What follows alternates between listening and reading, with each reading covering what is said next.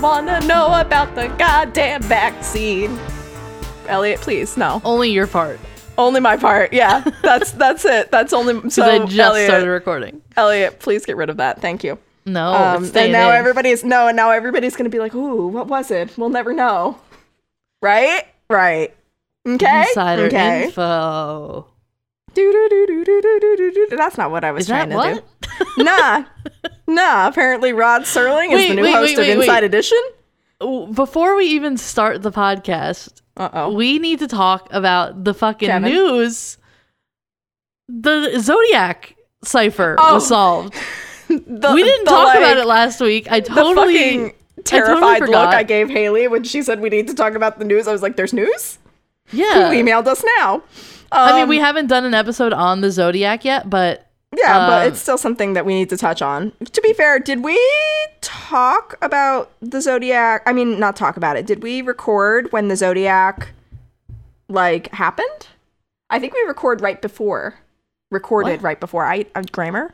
I'm saying I think we recorded, right before the Zodiac thing was announced, if I remember correctly. Did we? I don't remember. But I remember seeing all of the information and being like, why haven't we talked about this yet? I could go back in my notes, not my notes, in my messages to you, but that would take easily 6 years. Yeah. So, I mean, unless everybody wants to sit with me for the next 6 years. No, thanks. And be like, no, you don't want to sit with me for the next... All right, fine, whatever. So much for this, commune we were going to build together. That dream is dead. We're going to talk more about Zodiac stuff when we actually do a Zodiac episode, but just so everybody knows, and if you didn't get the memo in the true crime community, the cipher was 52 years old, something like that. It was just about. I think it was in the 50s 30 or 50. No, I think it was in the 50s. It definitely wasn't 30, Haley, because that's the 90s. That's 1990. Fuck, I keep forgetting how old I am. God damn. And I am here to remind you. Yeah, I think it was 50, which is gross. This is equally gross. But I'm trying to see if I can find that goddamn article I sent you now, but I send you too many things. You can search it anywhere because... True, but I wanted to find the specific article because it was from so the person who solved it is, I believe, an Australian. Yeah. I want to say it was a group of 3 people, an American, an Australian, and... Yes. Now Dutch? This makes sense. Maybe? I mean, I know we're going to get screamed at either way because apparently we're doing that thing that they do on COVID. SNL that's the secondhand news. Yes. The guy that heard the news from somebody else. So that's what we're doing right now. That and the band with Kristen Wiig and Fred Armisen where we just are singing at the same time, not sure what the other person is going to... Making shit up? Yes. I hate this. I clicked on a thing. So I clicked on the first thing that came up that said Zodiac, and I made a huge mistake because it's what to drink on Christmas Day. Astrologer reveals the tipple you should have based on your Zodiac, including Bailey's for, quote, calm Taurus. As a Taurus, I can tell you right now, I am not the fuck calm. I am never calm.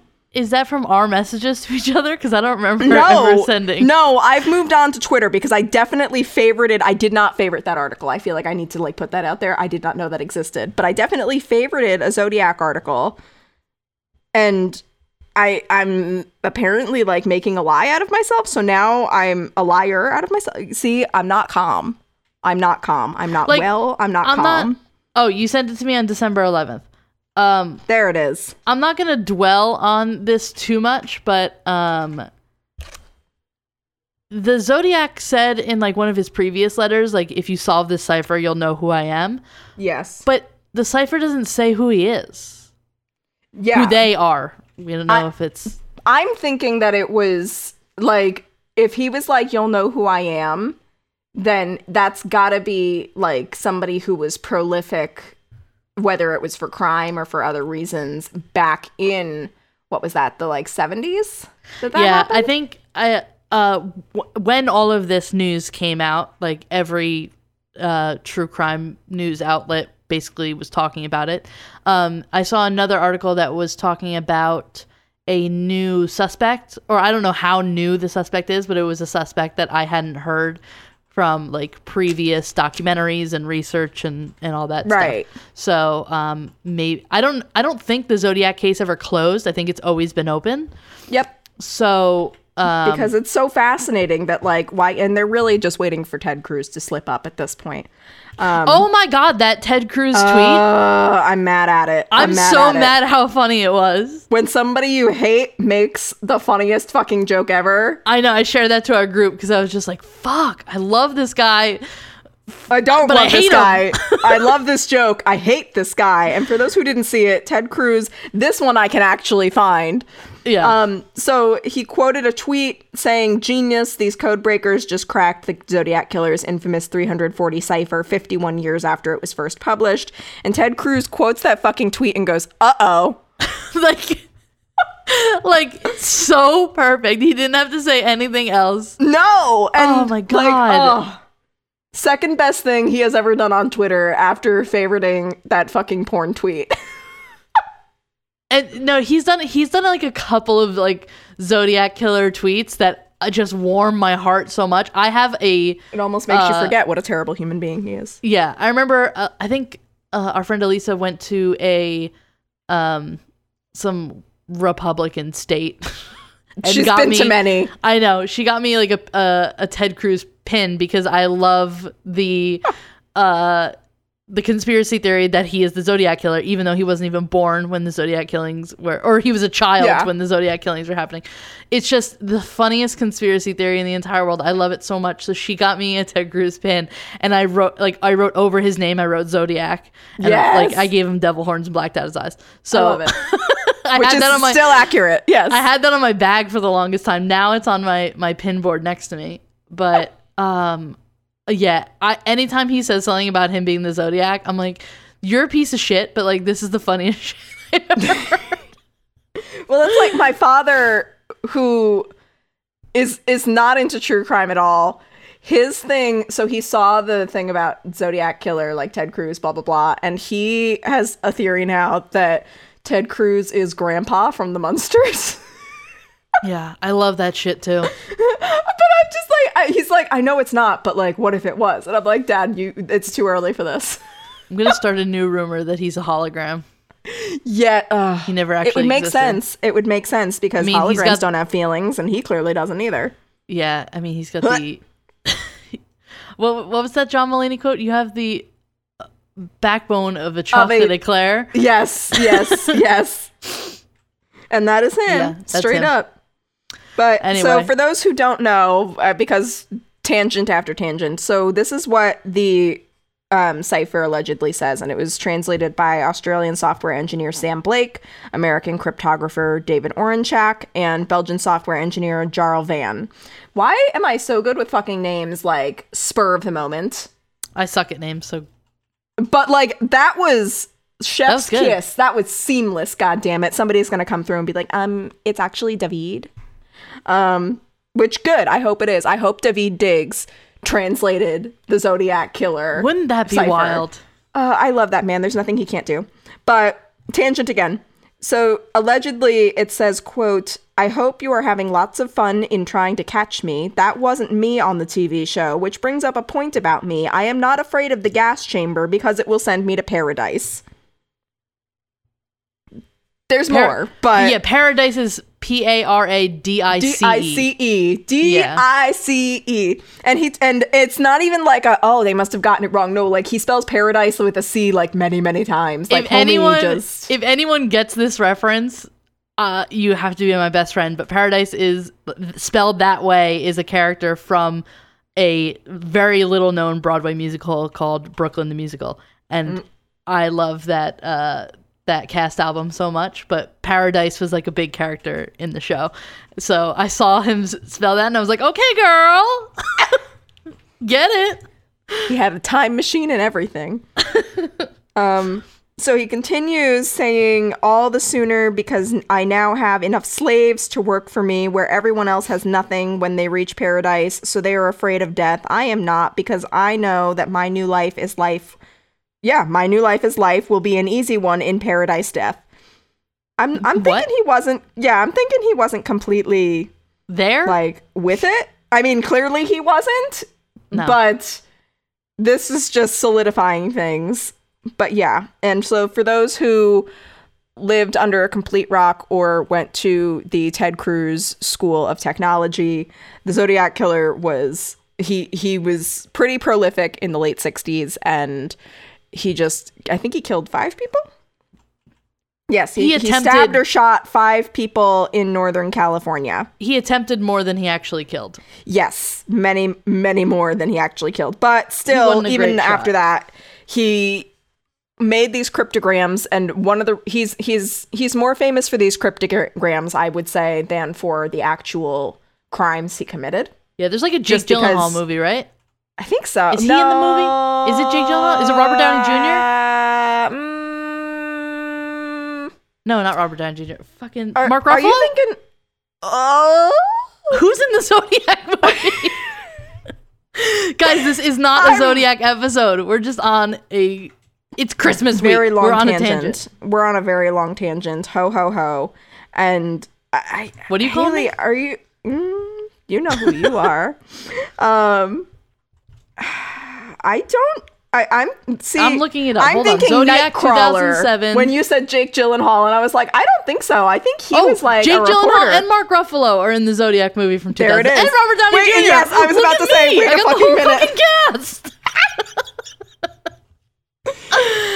Oh, it's on Haley Netflix is now. IMDb. It's also on Crackle for free. What the fuck is a Crackle? It's like Sony's streaming service. You've seen how pale you are.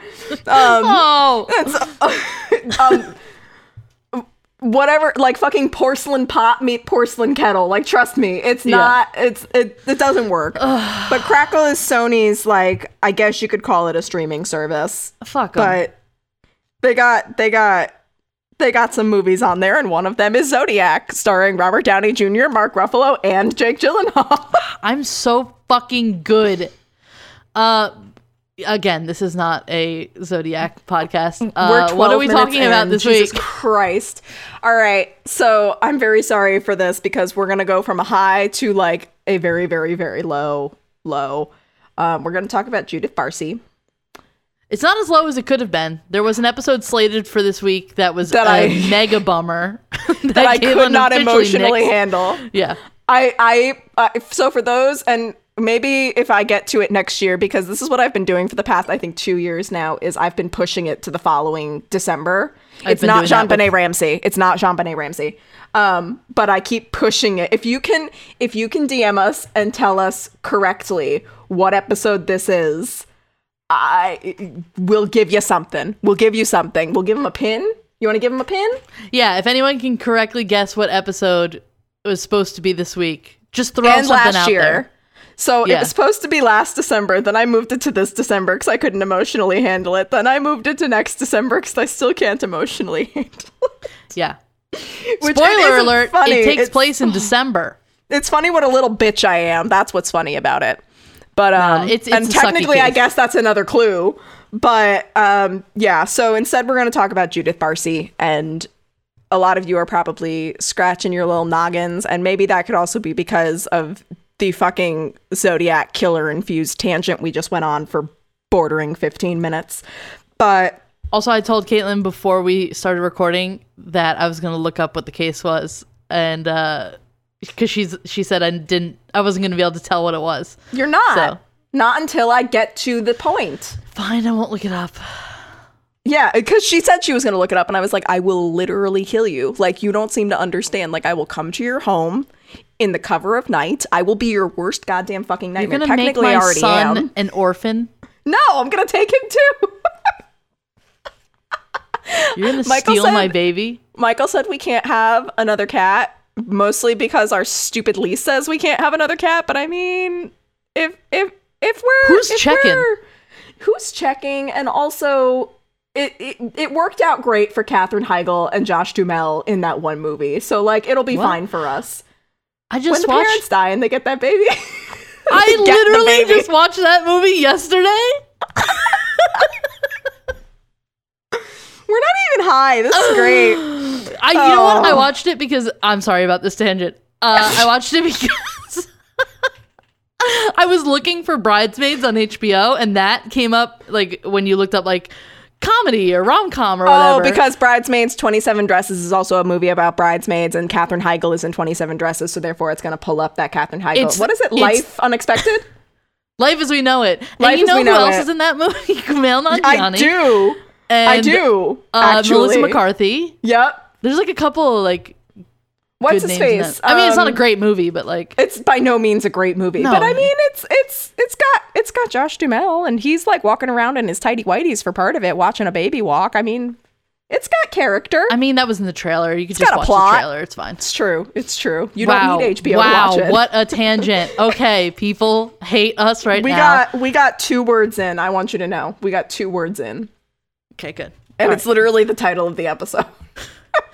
Fantastic. Tell me what it's about so I can Google it. I really will. I will come there and just sit on you. I don't know what I'll do. So Judith Eva Barcy was born, my notes say, on to June 6th. Perfect. So that's where my mental state has been. Judith Eva Barcy was born on June 6th, 1978 in the San Fernando Valley in California. The Valley. And she was born to Hungarian immigrants Maria Benko, who was a former waitress, and Joseph Arizona Joe Barcy. He was called Arizona Joe because he lived in Arizona for a time. I don't make the rules. And he was a plumber. Mm-hmm. So both Maria and Joseph came to the United States after fleeing communist Hungary during the Soviet Union occupation in 1956. Mm-hmm. Joseph grew up in a much rougher, like more industrial area than Maria. And there he had what he would describe as a miserable childhood and would tell his friends that he was like, basically he had no mom or dad. And culturally that was very stigmatizing because family values and like keeping families together was like a basic tenet of society in Hungary. So the fact that he had no parents was like very like black sheep. That's and then, pretty fucked up. Yeah. And then meanwhile, there's Maria, who grew up in a like small like university town, and like it was more rural, and she had like a pretty stable family life in comparison.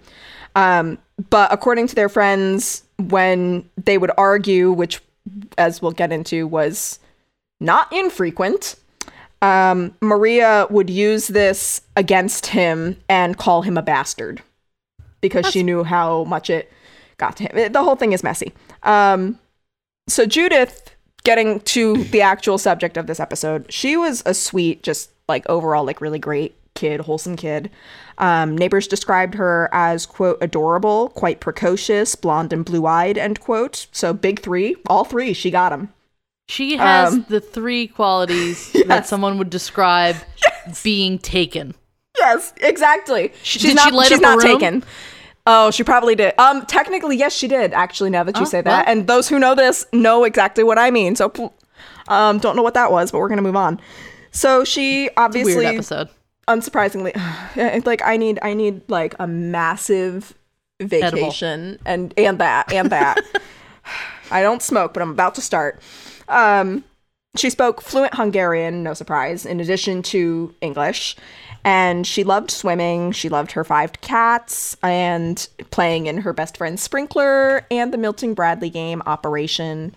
Adorable. Which she was very bad at, but she loved it anyway. And her entire life, she had been just characteristically very small. When she was born, she weighed just 5 pounds and 6.98 ounces, or for our non-US friends, 2.58456 kilograms. What? Please don't make me do that again. Okay. It's very specific. Yeah, but like that's tiny for a baby.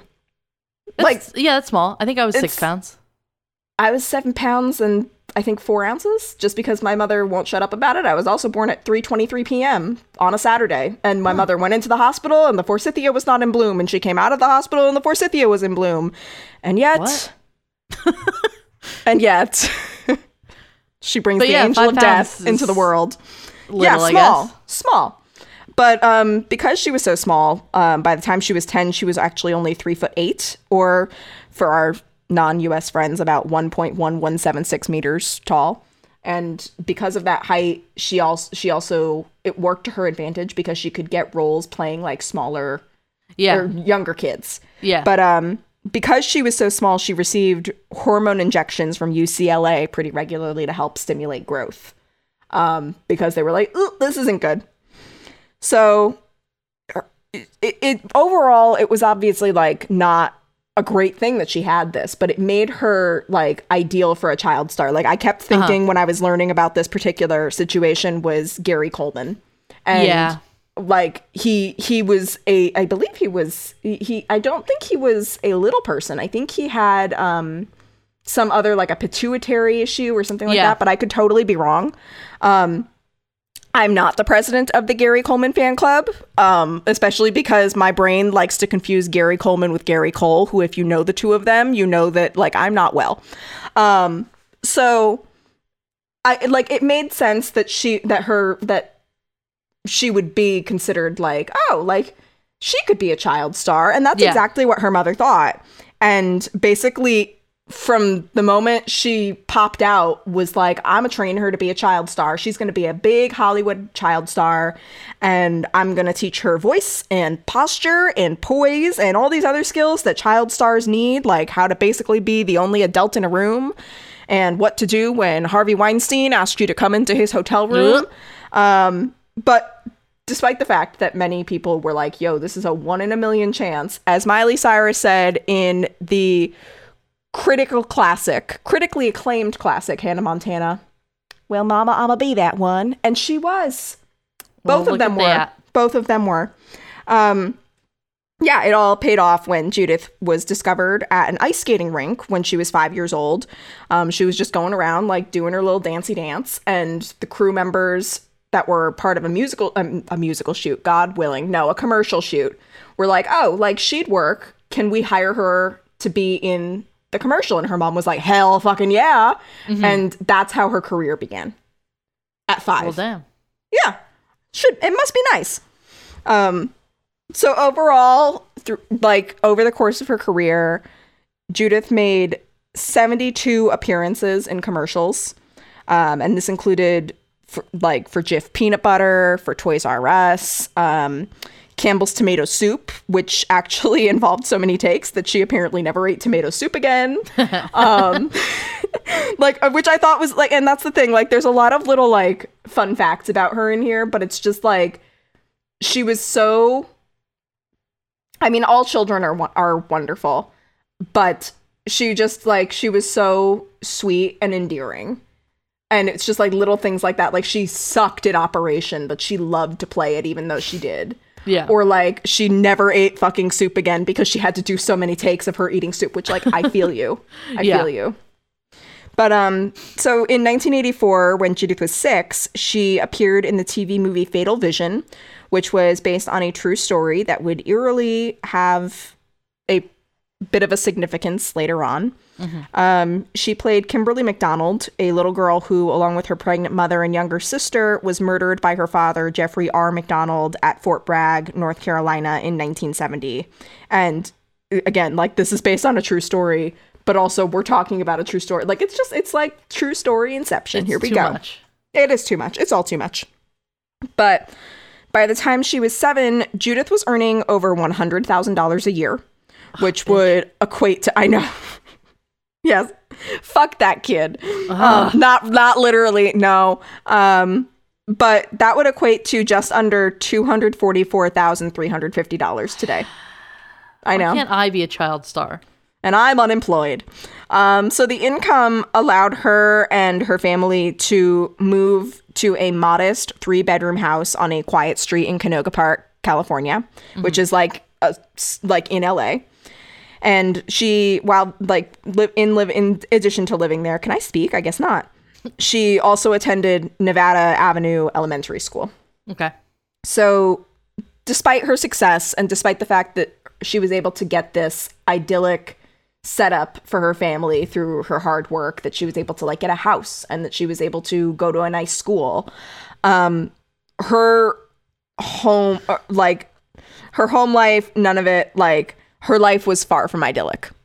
And for one thing, her father, Joseph, was a heavy drinker who was also ashamed of his Hungarian accent to the point, like, if he thought people, if he spoke and like you said something to me and I laughed about like fucking Ted Cruz as a Zodiac killer, he would get like blind rage pissed and try to kick our asses thinking that we were making fun of his accent. He was very insecure about his accent. That sucks. Yeah. I mean, you should be proud if you can speak 2 languages fluently. I mean, and let's not forget he was a plumber and a relatively successful one at that. Like for a good portion of the time, and his family has success. Like his family is success, and for a good portion of the time, like Judith, like I said, was making $100,000 a year, and he continued to work.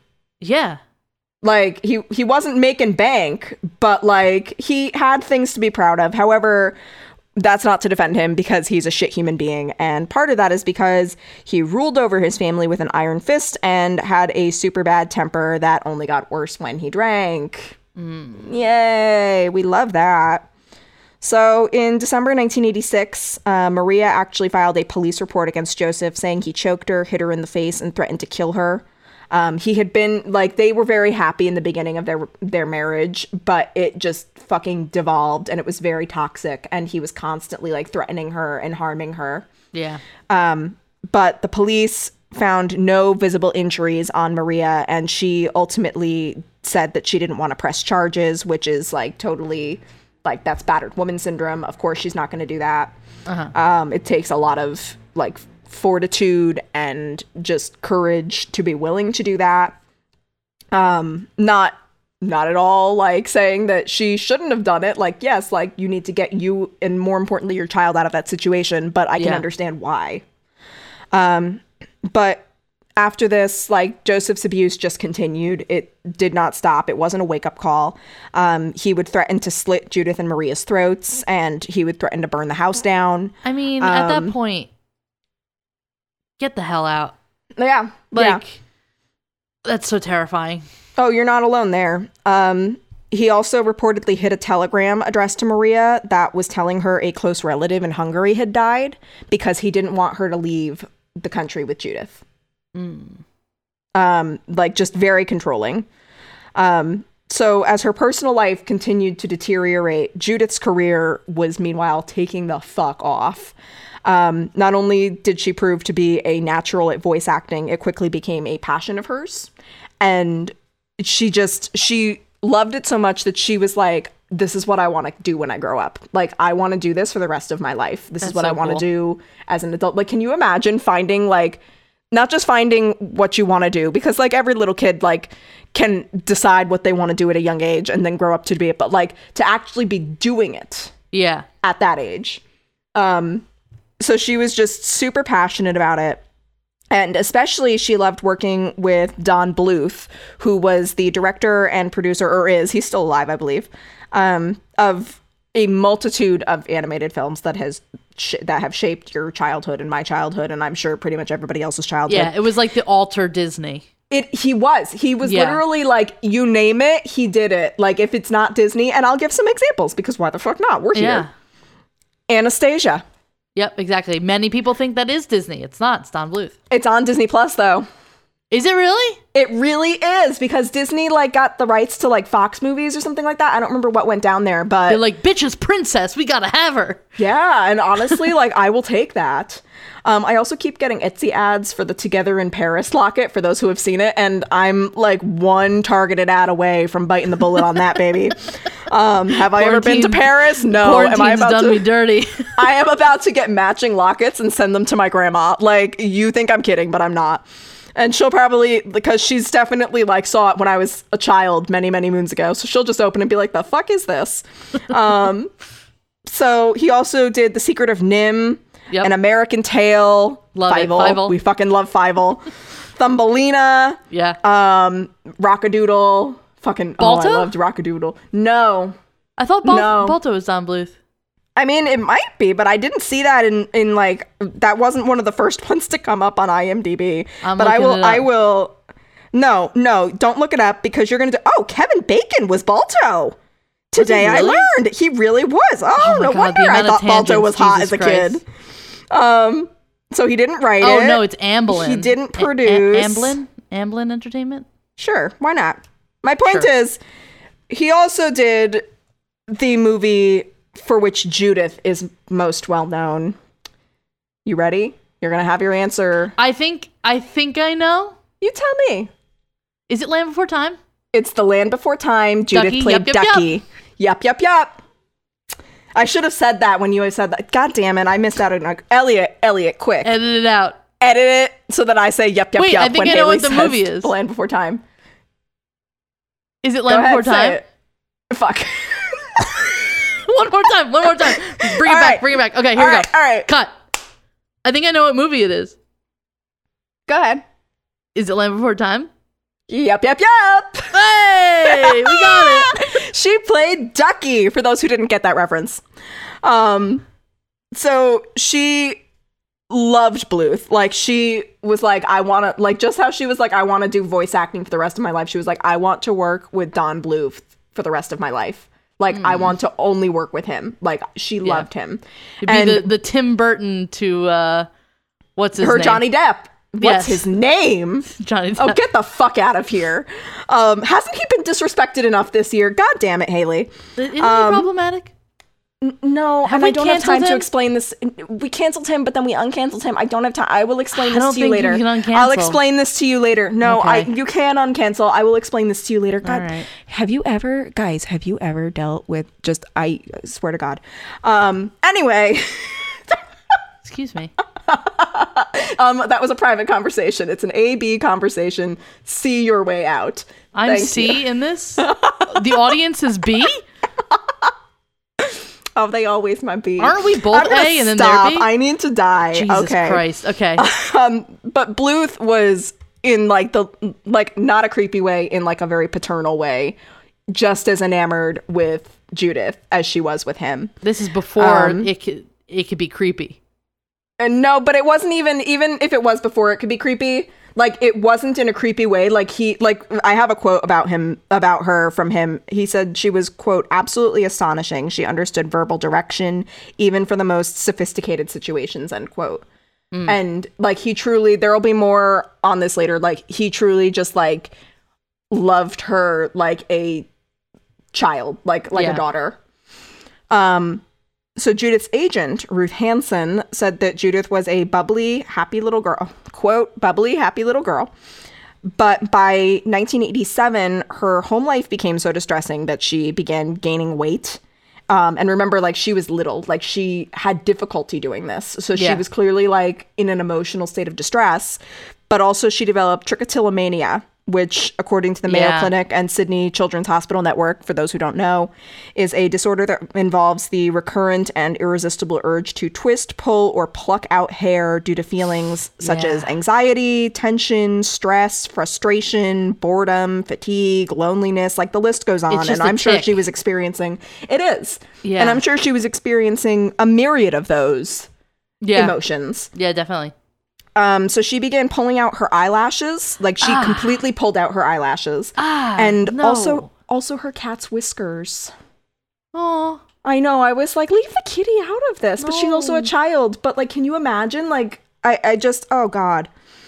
So allegedly, Joseph at one point gave his daughter a nosebleed by throwing pots and pans at her face. And Judith would tell her friends, quote, I'm afraid to go home. My daddy is miserable. My daddy is drunk every day. And I know he wants to kill my mother, end quote. Oh, my God. This is 1987. She is 9. Yeah, that's terrifying. Yeah. But even when he quit drinking to appease his wife, I believe he did that in 85, 86, Joseph was not any better. Mostly because he was like, well, I quit drinking, so you have to forgive every single thing I've ever done and act like I'm the perfect husband. And his wife was like, no, like, that's not how it works. Like, yes, you're an addict. But you've done shit things. And just because, like, there are addicts who don't do shit things. There are addicts who are able to control themselves better. And there are still, like, you're still doing shit even after you have gotten clean. So he was livid. that like she did not just like immediately like fall back into his arms and be like, I'm gonna forget the past like 10 years or whatever it was. He also became a paranoid recluse. He even put up a fence, like a super fucking tall fence around the perimeter of the house. He didn't like Judith being in the public eye or performing in any capacity, even though it brought her so much joy. In fact, he didn't really like anything that brought Judith joy. Like once, for example, when Maria bought Judith a kite, Joseph allegedly tried to take it away from Judith. And this should be very telling. She immediately like shielded it away with her body and turned away and was crying, saying he was going to break it. Aw. So what does that indicate to you? Yeah, that's terrifying. So then he said he became fucking livid and said that she was, quote, just a spoiled brat and doesn't share her new toy, end quote. Snatched it away and broke it into a million pieces. Wonder why she was so Protective reluctant. over it. Yes. So according to the LA Times, a relative of the Barceys said that when Judith was leaving Los Angeles to go film Jaws 4: The Revenge in the Bahamas, Joseph pulled a knife on her and said, if you decide not to come back, I will cut your throat. Okay. Wow. All right. He later told her, so basically what happened was she went to the Bahamas, they went to New York to visit, I believe, her uncle, and then he called her uncle's house and he said to her over the phone, remember what I told you before you left, end quote, which left her absolutely terrorized and sobbing, and she like ran into one of the other rooms, like just inconsolable, terrified. She's just a baby. Yeah. And then they cut their visit short and they returned home soon after. Ugh. So a friend and fellow plumber told the LA Times that Joseph, quote, told me 500 times he was going to kill his wife, end quote. And, quote, I'd try to calm him down. I'd tell him, if you kill her, what will happen to your little one, end quote, which was Joseph's pet name for his daughter, Little One. Joseph chillingly replied, quote, I gotta kill her too, end quote. Other neighbors claimed Joseph said he would kill himself and his daughter, leaving Maria alive, quote, to suffer. Oh, Jesus. The abuse just going on in the Barcey home was reported to Los Angeles Social Services by both Maria and a psychologist that Hansen suggested Maria take her daughter to because it was getting like really bad. And we'll get into that in a minute. Or not in a minute. It'll be more than a minute, but we'll get into it. But after both Maria and the psychologist like submitted these reports to Child Protective Services, they closed the case after a month, allegedly at Maria's request. They basically were like, she said that she was fine and that she had a plan and blah, blah, blah. And then they did not follow up or act any further in any capacity. Great. According to Hansen, however, it wasn't a case of Maria being like, I've got a plan, blah, blah, blah. She said, quote, she said they weren't doing anything. So she said, I guess I'll have to handle it myself, end quote. Jesus. And there are like in this LA Times article, they actually interviewed like children, like child abuse advocates and things like that, who were like, yeah, like they shouldn't have like just taken the mother's word for it because the mother is not the client. The child is the client. Yeah, exactly. Like, no. And they also should have like basically from what I gathered in this article, like social services basically refused to acknowledge that they dropped the ball. And all of these activist groups were like, no, you dropped the ball. Yeah. So though it took some time, Maria did exactly that. Like she did like decide to take it into her own hands. After refusing the neighbors' offers of help, one of them even offered to let Judith and Maria move in with them and like stay with them while they got their shit together. Maria rented an apartment in Panorama City, California for herself and Judith in May 1988. And they would basically spend their days there at the apartment as like a refuge from Joseph. Yeah. And also to kind of like prepare, like, because again, let's not forget Judith is a little girl. She's a child. So also kind of like to like get her, like ease her into like, okay, like we're going to live here. Like, you know what I mean? Like get her used to the environment. Yeah. And then they would go home to Joseph at night so he wouldn't suspect anything. Wow. Yeah. So Hansen said that despite her encouragement to make that final break away from Joseph, Maria kept hesitating, stating in June that she wanted to stay for Judith's birthday, and then in July that she didn't want to lose her home or her belongings. Eunice Daly, a neighbor of the Barseys, said of Maria's struggle to leave once and for all, quote, "She really loved her home and the things that Judith's career had brought her. She didn't want to leave those things," end quote. So, like, not great. Yeah. Like, yeah, I get it. Like, you really like your Game Boy, but your child should come first. Yeah, death threats are not something to... Against you and your child. Yeah.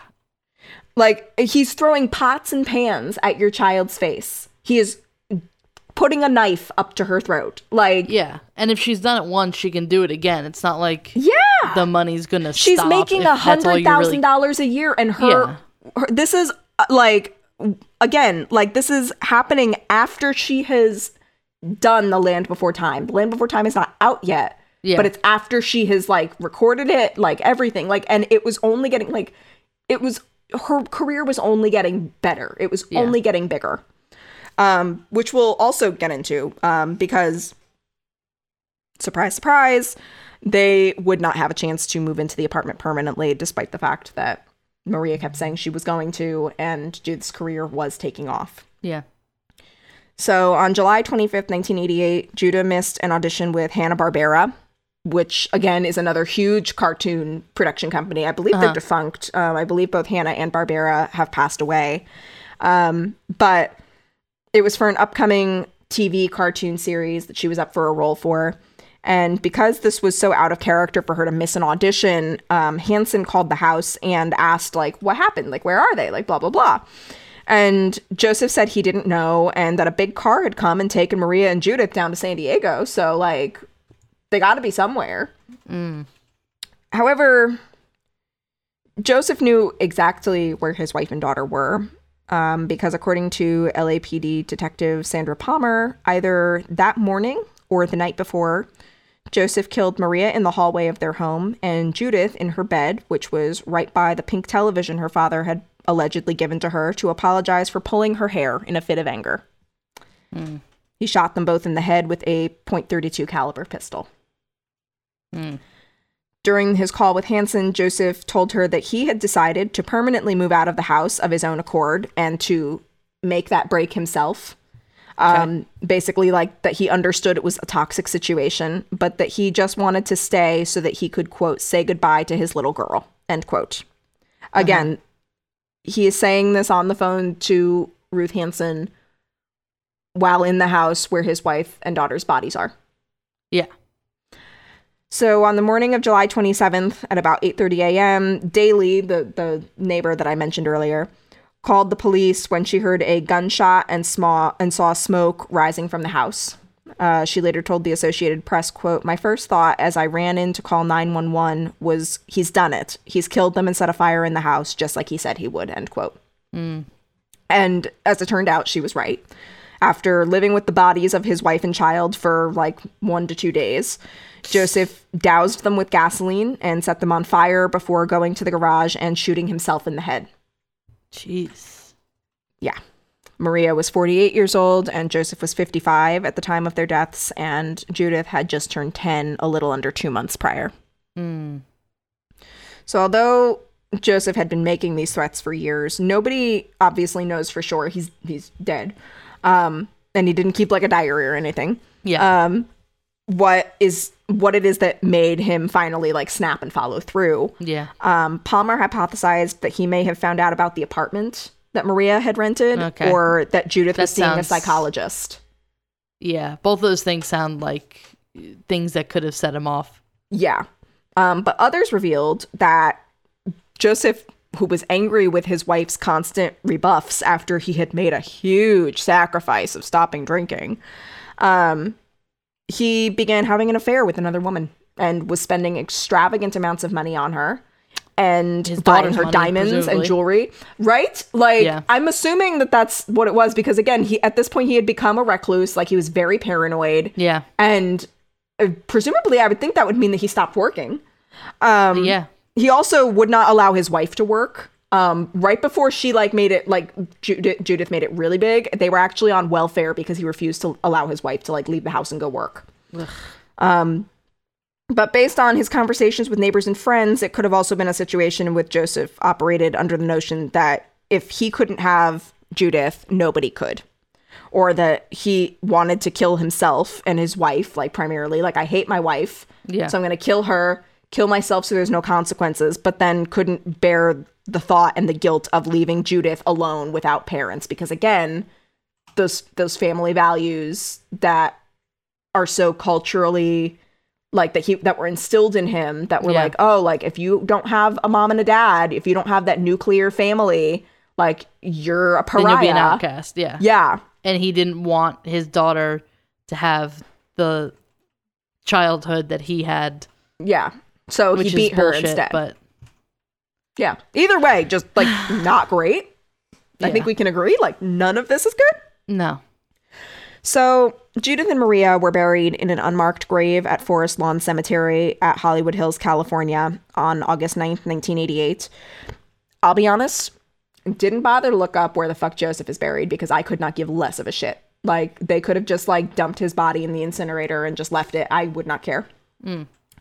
Lance Guest, who we know from Halloween 2, and he was also in Jaws 4: The Revenge. He played Judith's dad. He served as a pallbearer at Judith's funeral. Wow. Yeah. As part of the eulogy for Judith, child actor Tracy Gold, who was the star, she played Carol on The Growing Pains. On Growing Pains, not The Growing Pains. I'm not my grandmother.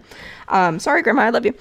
But she was the star of Growing Pains, and Judith had actually just filmed a guest starring role as a younger version of Tracy's character. As again, she's like 10. She had just played a 4-year-old version of Tracy's character. Oh, again, wow. Yeah. And that's season 3, episode 26, Graduation Day. And that would actually be her final television appearance. And so they dedicated it to Judith. Like if you watch the end of the episode in the credits, they do dedicate that episode to her. Yeah. But so Tracy and her sisters, Missy and Brandy, read the Edgar A. Guest poem Child of Mine, which is short enough that I figured we could read it here. And it says, quote, "I will lend you for a little time a child of mine," he said, "for you to love the while he lives and mourn for when he's dead. It may be 6 or 7 years or 22 or 3, but will call you till I call him back. Take care of him for me. He'll bring his charms to gladden you, and should his stay be brief, you'll have his lovely memories as solace for your grief. I cannot promise he will stay, since all from earth return, but there are lessons taught down there I want this child to learn. I've looked the wide world over in search for teachers true, and from the throngs that crowd life's lanes I have selected you. Now will you give him all your love, nor think the labor vain, nor hate me when I come to take him home again? I fancied that I heard them say, Dear Lord, thy will be done, for all the joys thy child shall bring, and the risk of grief will run.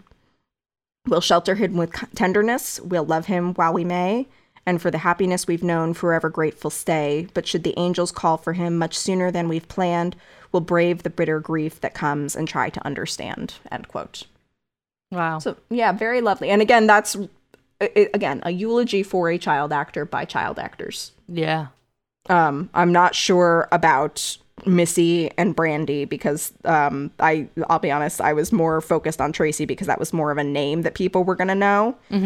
But she was about 19 there. Like she was pretty young herself, and her sisters were younger, I believe. So yeah, the funeral was rough. And after a fan spearheaded a fundraiser, on August 23rd, 2004, a marker was added to the plot that Maria and Judith shared, reading, quote, "In memory of the lovely Judith Eva Barcy, 1978 to 1988, our concrete angel, yep, yep, yep." Aww. Yeah. And on January 28th, 2005, a second was added, reading, "Maria Agnes Barcy, 1940 to 1988, wind beneath J.E.B.'s wings, yep, yep, yep." And J.E.B. stands for Judith Eva Barcy. Yeah. And the term concrete angel is a common reference towards victims of child abuse. So nearly 4 months after the murders, on November 18th, 1988, The Land Before Time premiered. It was originally actually supposed to be released in 1987, but the studio, which was located in Ireland, they were moving, and so they had to push the date back. Yeah. So that means that Judith never got to see the film that she loved working on so much. Literally every interview, she was like, they would ask her, what's your favorite character you've played? And she was like, Ducky. Yeah. So as I said earlier, Bluth directed and produced the film. And it was executive produced by George Lucas and Steven Spielberg. It has I forgot about that. I know, right? Heavy hitters. Yeah, I know. Like, damn. Like, Disney who? But it has a 7.4 out of 10 on IMDb, a 90% Google score, and a 70% tomato meter rating and 79% audience score on Rotten Tomatoes, with the critics' consensus being, quote, beautifully animated and genuinely endearing, The Land Before Time is sure to please dino-obsessed tykes, even if it's a little too cutesy for older viewers, end quote. Which, like, I don't know what makes you think this is like a cutesy film. It's dark as fuck. Littlefoot's mom gets fucking murked by some snaggletooth T-Rex, like, in the middle of the movie. Like, but okay. Like, what? Yeah, horrifically. On par with, like, a Mufasa death. Yes, I would definitely say. Well, and also, funny you say that, because when I was, like, reading up on The Land Before Time, because I'll be honest, I watched it once when I was very little, and I remember promising myself, I was like, never again. But did you watch the apparently there was a reference. No, but we'll get to that. No, but we'll get to that. No, we'll get to that. There is some character that actually says to Littlefoot something like the circle of life has begun, in reference to like, or not literally in reference to, but that is later like referenced obviously in The Lion King.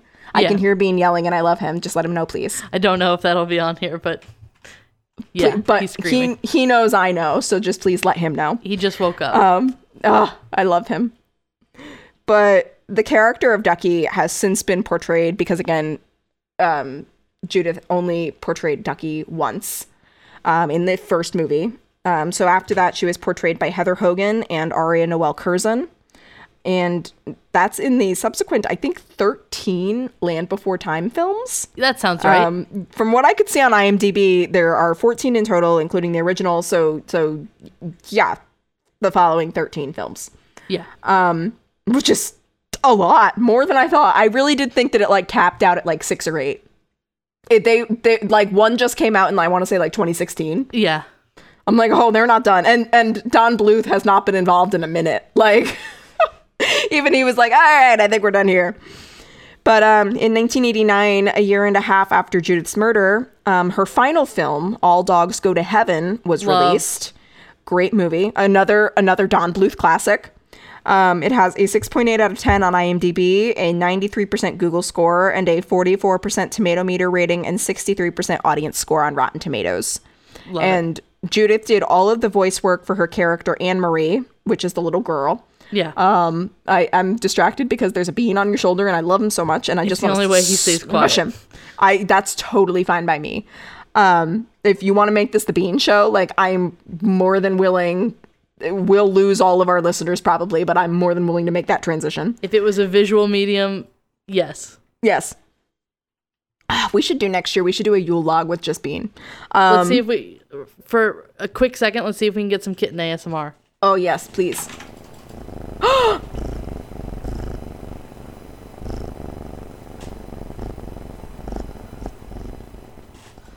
All right, now he's biting the pop filter, so that's enough of that. Oh God, I love him so much. Oh God. Oh God.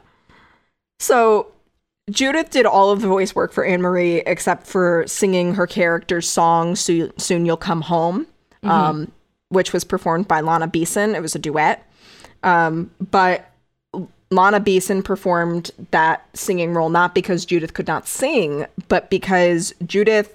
Now, remember when I told you that Hansen went to Maria and said, you need to take her to a psychologist for abuse and, like, all of that because she had a breakdown? This is where she had the breakdown. She broke down during her audition for All Dogs Go to Heaven. She was supposed to sing the song Soon You'll Come Home. But because of her difficult home life, she completely broke down, like sobbing, and could not even speak. Couldn't, like, was hyperventilating, couldn't speak. Oh my God, that's terrible. Yeah, and so she got the part, but when it came to the song, the producers decided, like, or the filmmakers decided just, like, not to push her. Yeah, absolutely. But Bluth, who also co-wrote and directed this movie, as I hit on before, he was absolutely gutted when Judith was killed. And so much so that he based the mannerisms and some of the character design of Anne-Marie on Judith as a way of honoring her memory and also coping with her death. Yeah. Kind of immortalizing her. Furthermore, the end credits song of the movie, Love Survives, was dedicated to Judith as a final gift and farewell to her from the film's cast and crew. Oh, I know. And for those who haven't seen it, what the fuck have you been doing? But it's on Netflix and Amazon Prime Video if you want to watch it. Ooh, I didn't know it was on Netflix. I know. I'm excited. Also, fun fact. According to Billboard, T-Boz, aka Tion Watkins from TLC, was featured on season 5, episode 7 of celebrity haunting series The Haunting of in 2016, which I vaguely remember binging on Prime. I don't know if it's still on Prime, but I vaguely remember binging this on Prime. Because her home was haunted by Judith and Joseph Barcy. Ooh, interesting. T-Boz said her family, I feel like Patrick Stewart when he's introducing Salt and Pepper on SNL. T-Boz! Salt and Pepper! But T-Boz said that her family had multiple paranormal experiences with the Barcys, including their dog sliding across the room.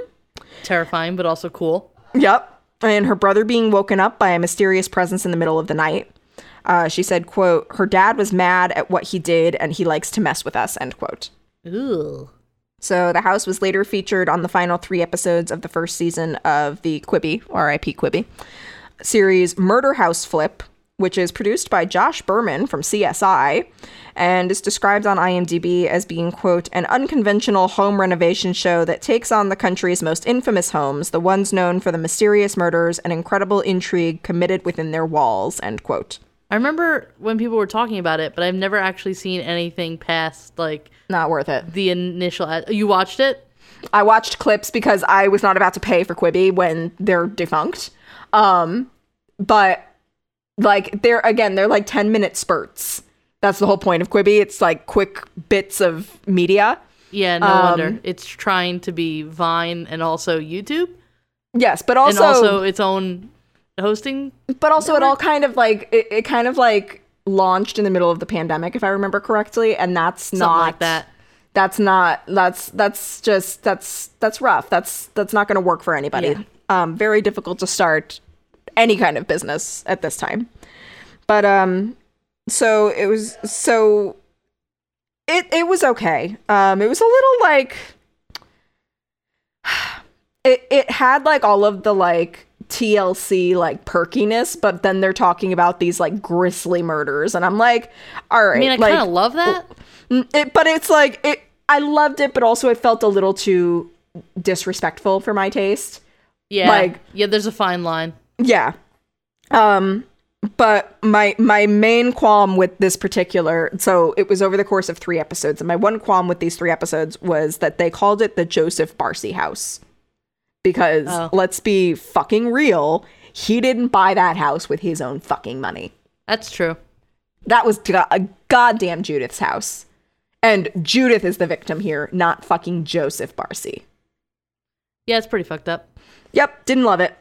But the show has a 6.1 out of 10 on IMDb and a 47% tomato meter rating on Rotten Tomatoes, with the critics' consensus being, quote, Murder House Flip's renovations are decent, but lackluster hosts and an underwhelming commitment to its macabre premise make it a weak addition to the genre, end quote. Which sounds about right for a Quibi show. True. Unless we're talking about Chrissy's Court. Never forget. But the Bernal family, who now owns the house, say they didn't know about the murders when they bought it, but they felt a dark presence soon after moving in and experienced things like cold spots in various parts of the house, footsteps in the hallway, and a garage. Ooh, I don't know what happened there. A garage door opening by itself. Classic haunting stuff. Yep. Also, I found this. So their daughter, Gabby, she was 10 years old when they first moved into the house. Already, right there, I'm like, ugh. Yeah. Because Judith was 10 when she was killed. But she had an imaginary friend growing up in the house. The family, again, did not know about the house's history when they purchased it. The imaginary friend was named Joseph. Creepy. Right? Like, I was like, all right, that's a little too much. No.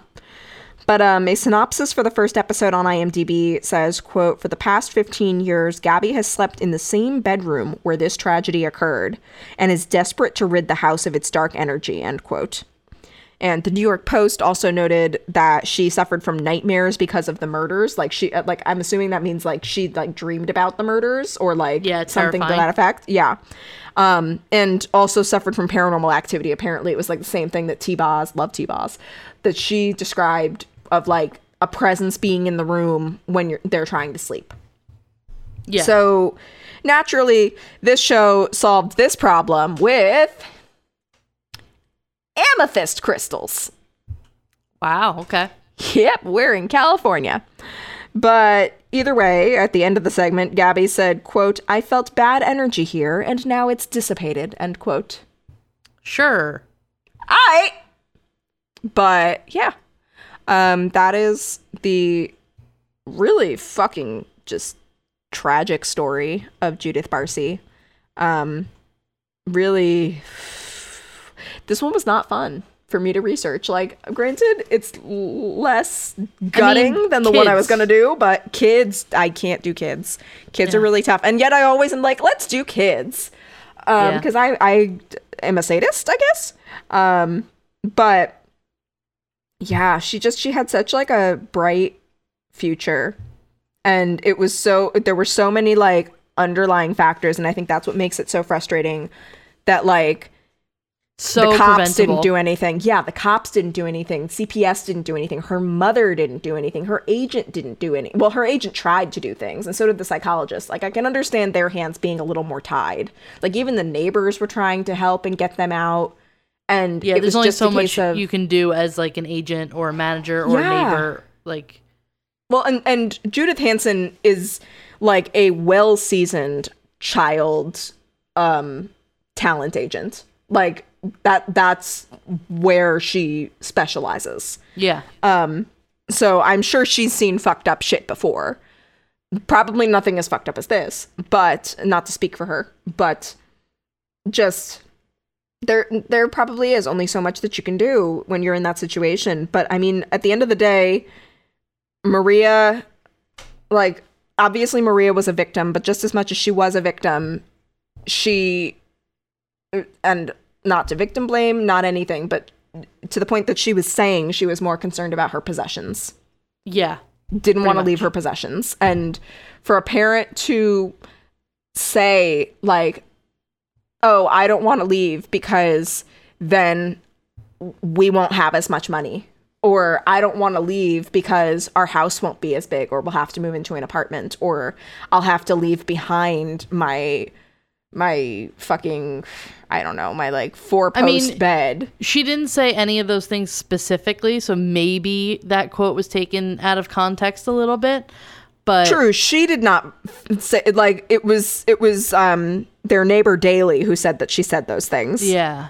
But she did, like, keep coming up with excuses not to leave. And, like, yeah, she got the apartment, but, like, they were basically living there if they were spending their days there and then only coming home at night. Yeah. But just very sad all around. And really the only, like, in my opinion, like, the biggest victim here was Judith. Of course, yeah. Like, and just it could have been prevented. It must have been, apparently, like, I don't know how accurate this was, but there was like a fan account that I came across for her on Instagram or something, and the National Enquirer, I could not find the article for the fucking life of me, but apparently, like, it was on the front page and it said that she warned one of her Growing Pains stars, was like, my dad is trying to kill me.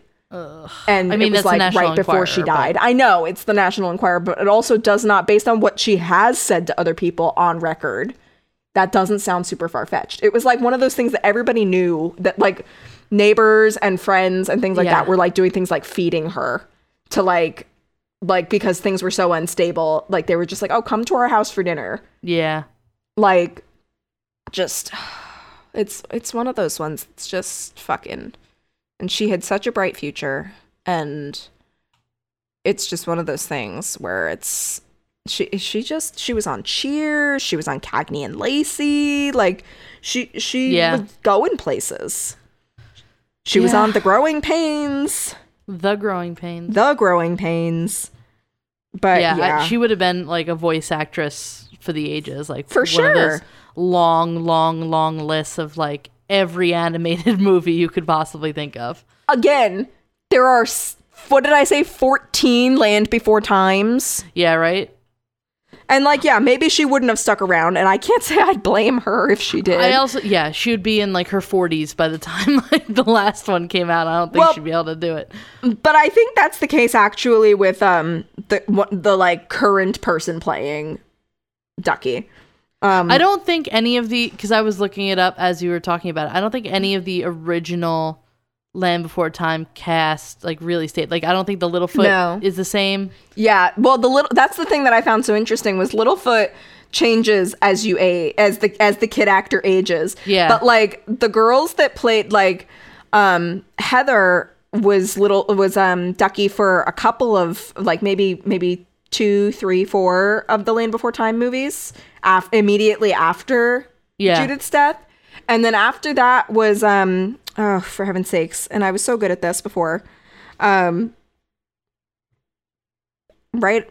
when I literally was just reading this. Where are you? Hello. This is what they mean when they say that we don't do enough research. Because I can't remember this girl's name because I'm broken. Sometimes you gotta research in the episode. Aria was her name. Love that name. She was in all the rest of them. Like like literally like she has not yet been replaced. Damn. Yes. And so you can't tell me that like she's definitely, hang on, I can actually ask you right now, or I can't ask you, but I can ask the IMDb, the Google. Yeah, she was born in 1987. And even if she, like, again, the latest Land Before Time came out in 2016. So even still, that's pretty, like, what is she, like 20, 30, I guess, like pushing 30 at that time. But yeah, I mean, and I'm not saying that Judith Barcy would have done all 14 of them, but still, like, she already had so many like great like roles under her belt. Like she was just like really starting to make a name for herself. And it's very tragic. It's very difficult. I'm looking at her filmography now. Like she was in the Tracy Ullman Show. She was on a couple episodes of that. St. Elsewhere with Denzel Washington. For a 10-year-old, she was in, like, she has a long... Right. And 70 commercials. Yeah, that's crazy. And 70 commercials. Like The Twilight Zone, Knots Landing, Punky Brewster. Like, these are big things back in the day. Yeah. So just very, and again, I'm actually looking at this right now too. A 1988 episode of ABC After School Specials, which she, I believe, was in, yes, with Ricky Lake, titled A Family Again. It's season 17, episode 2. That was actually dedicated to her. It aired, it was one of her last roles, but it wasn't the last thing that aired on TV. And that was dedicated in memory of her. And it's just, damn, like, it's really, really sad, you know? Yeah. It's one of those ones. I hate the kid ones. I really do. I don't know why I keep doing them. And I know I say this every time, but like, damn it. It's really sad. It's really sad. I keep saying this. Please play us out. All right. I'm a broken record at this point. We started on a high and we ended on a real low. What did I say? Yeah. I warned ya. You gave us a bummer this week. Yeah, I know. Well, I mean, it's true crime. It's never like that's true. It's never a fun. We gotta do like a Florida Man episode or something. Like we gotta like that'd be fun. We gotta do something silly. Like let's do some like. Oh, that's what we could do. We could do an episode for your for like your wedding or for something like bachelorette party crimes. Yeah, we could do something fun like that. See, we involve you guys in the brainstorming process. Yeah, there we go. But in the meantime, we hope you all have a Merry Christmas or have had a Merry Happy holiday. Hanukkah. Yes, Hanukkah, whatever winter holiday you celebrate, have a happy one. It's Tuesday, so I think it's ended. Hanukkah's ended. And then Kwanzaa starts after Christmas, so happy Kwanzaa for those who celebrate. And if you don't celebrate anything, or if you celebrate... Happy wintertime. Yeah, just literally, like, happy almost end of 2020. Like, let's get the fuck out of here. I mean, let's not pretend that, like, all of our problems are going to be solved in 2021, but let's let's work towards a better future. Yes, and one of our biggest orangest problems is going to be solved on January 21st, 2021. So, I mean... Don't jinx it. Don't jinx it. Oh, I know. They need to, like, wrap that dude in a bubble. Anyway. The website is crimeculturepodcast.tumblr.com. You can find all the links to our Facebook, Instagram, Twitter, and the Patreon. And, join the Patreon. Go on the social medias. We asked a question at the beginning, and I don't remember what I was gonna say I was gonna bring it up because I wasn't sure if you were gonna remember. Yeah, again, if you can fucking guess what I could not bring myself to talk about today or last December, and probably won't be able to next December, please let me know. And we'll send you a pin. Yeah, we'll send you a pin. And it's not going to be like mutually exclusive. If we talked about it in the past couple weeks and we totally forgot, just then pretend. You just pretend. Just pretend. Just pretend. Just humor us, please. We're so broken. Yeah. So my cat is very much awake now. So let's do that too. Let's put a picture of Bean on the Patreon. Yeah, everybody gets a picture of Bean.